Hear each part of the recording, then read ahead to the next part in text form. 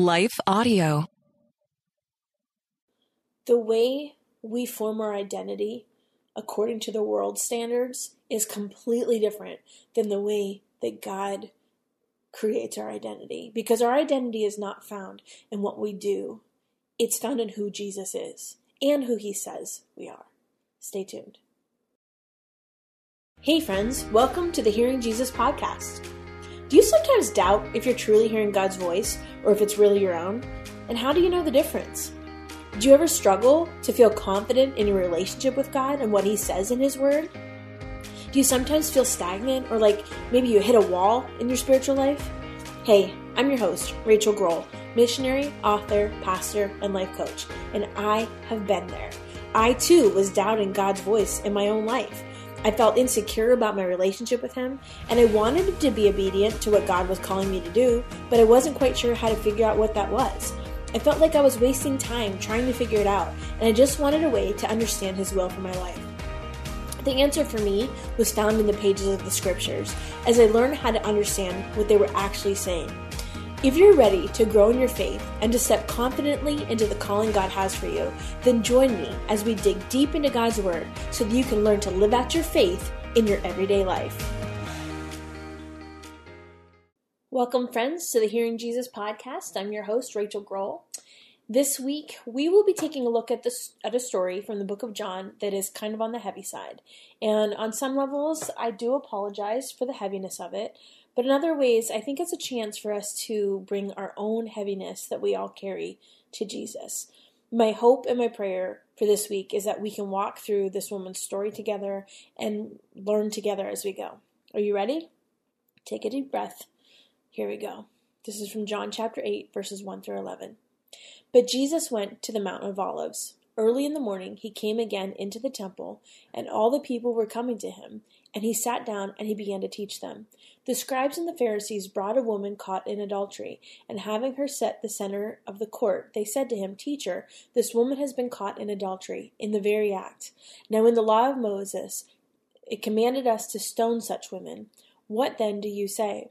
They were saying this, testing him, so that they might have grounds for accusing him.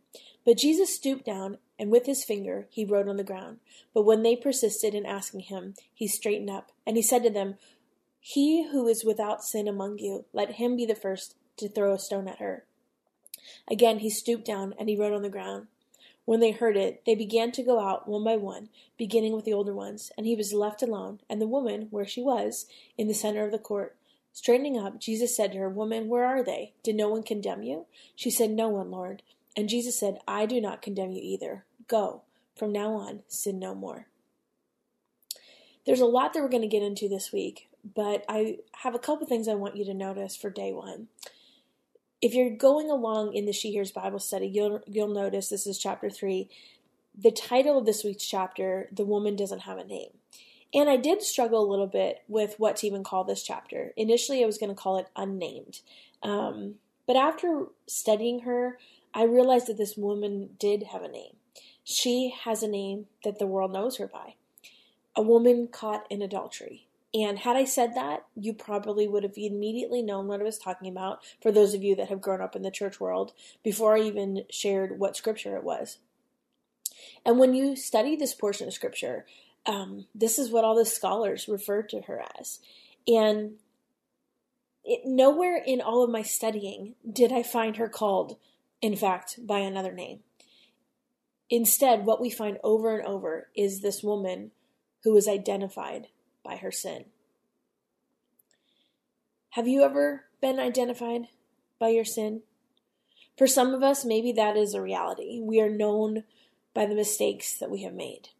But for others, that identity isn't necessarily what other people call us. Instead, it's an identity we place on ourselves. Liar, thief, cheater. Have there ever been times in your life where your struggle has become part of your identity? And regardless if it's because of your own choices or the choices of others, sometimes those names can become part of us. If you need a minute, take a minute to think through some of the things that you have carried with you as part of your own identity. because so often we can even label ourselves the things that we carry. I remember a time when my oldest daughters were very little, and they were young enough that both of them could fit inside the same stroller. And so I was in this place where I was trying to get my life back together, and in that process, I found myself with very little money. And a church I had been a part of several years before was holding this rummage sale. They do that around here. And so I needed some clothes for the kids, and I decided to go. And so I got the girls out of the car, I got them into the stroller, and I walked up from the parking lot to the doors of the church. And there was only steps there. And so I had to push my stroller up this hill on the grass in order to even get to the doors of the church. And as I did that, the wheels of the stroller slipped out from underneath me, and I slid face first down into the mud. And I didn't even realize that mud was there or that it was muddy. The stroller flipped upside down, and the girls landed in the mud with me. Thankfully, they were all okay. But my white shirt was covered. My face was covered. My children were covered. And it was this thick brown mud that would not come off. I had these homemade wipes because we were on such a budget. I had these homemade wipes that I had made with me, and they weren't doing justice to this mud. And so, as embarrassed as I was, and of course there were people watching me at the door to the church that no one came to help or anything like that, as embarrassed as I was, and I wanted to just turn around and go home, I still needed kids' clothes. And so I picked myself up, picked up the kids. I carefully pulled the stroller back up the stairs instead of trying the hill again, which is a pain in the butt, as you know, with little kids. And I felt so ashamed, but I still walked through those doors. And I realized that the door greeters were still standing there. They stood there and they watched me the entire time. And they still just watched me come up the steps. And they had watched me fall. It was just this bizarre situation where I just think of how I would never treat somebody like that. And of course, they're eyeing me and the mud on our faces. And I just felt so small and so rejected. And years later now, I realized that there was much more going on that day. I think in some ways it was kind of a parallel to what I had experienced from the quote-unquote church, the body of Christ, in some of my darkest days. I wore the stain of failure like a garment. And people could see it. Not only could they see it, but they would comment on it. And so there would be all these, hateful things that people would tell me that I needed to do without ever offering help or showing me how or coming alongside of me. And they would watch from the doors of their churches, but they would never offer to help me up out of the mud. And in fact, if I would start to clean myself up a little bit in my life, they would remind me that I was still dirty. That's the thing about a stain. Stains don't really go away. They ruin the garment. They change it. And it's no longer valuable because it becomes known by the stain. Like, that's not the shirt I can wear because it's got a stain all over it. What things have stained you? Are there things that you still carry? I know this is a rough way to start day one, but this week is about healing. And healing from that label that the world puts on us. But in order to do that, we have to name the thing that we're seeking healing from. We have to name it so we can deal with it, or so God can deal with it. And believe me, He already knows. He already knows. That's your heart check for today. Take a little time to name maybe some of the things that you've carried with you, allowing them to stain those parts of your heart that carry an identity tainted by sin. We're going to take a little break right here.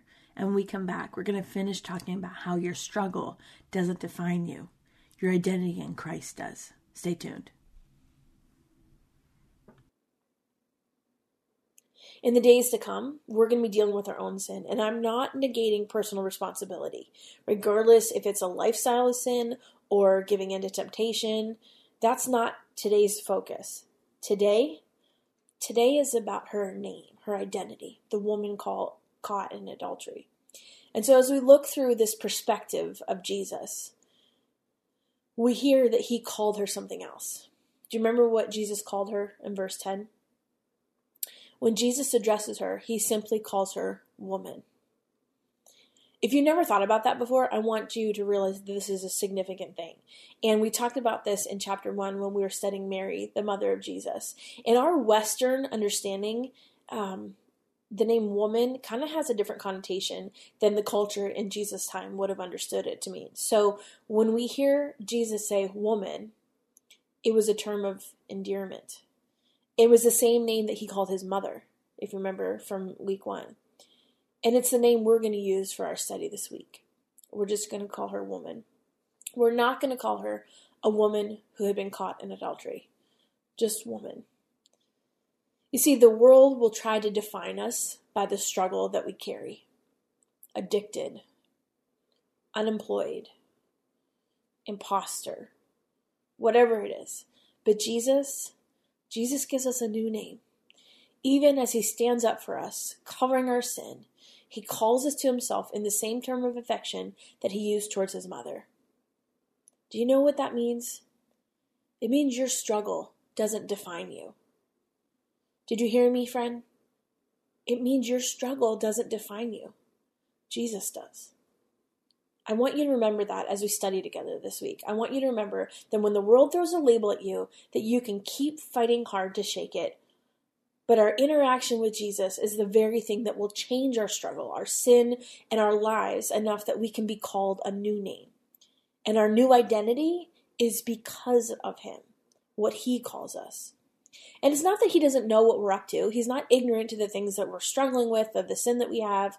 In fact, it's the very reason that he came, to forgive us, to cover us, to defend us, to love us. And that love, that's what causes us to change. As we respond to his love, that natural inclination of our hearts will start to become different. And our identity is no longer going to be wrapped up in our past, but instead it will align with our future.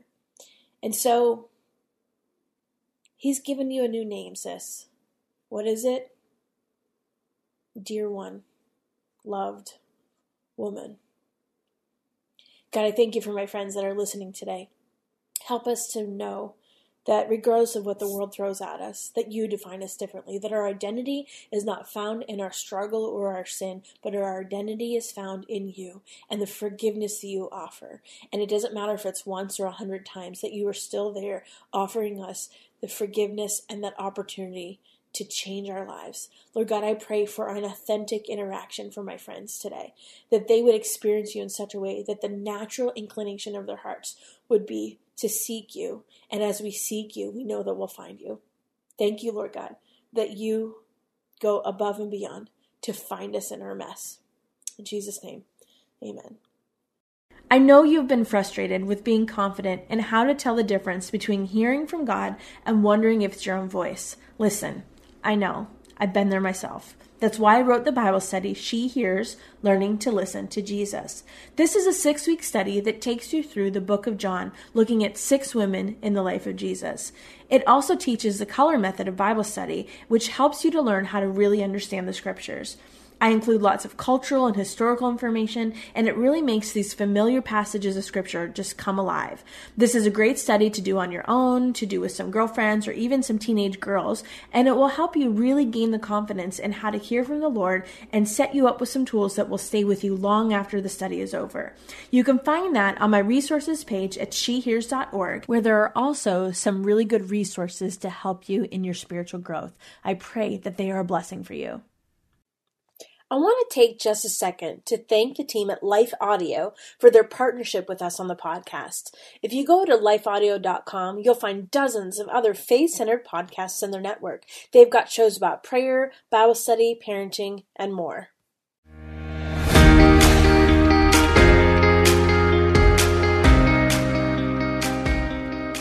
Hey friends, if this podcast helped encourage, empower, or equip you for God's call in your life, I would love it if you would head over to Apple Podcasts and leave me a review. That's the #1 way you can support my show.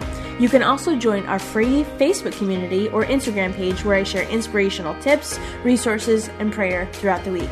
Hey, I want you to know I'm praying for you this week. Know that you are loved, you are cherished, and you are His.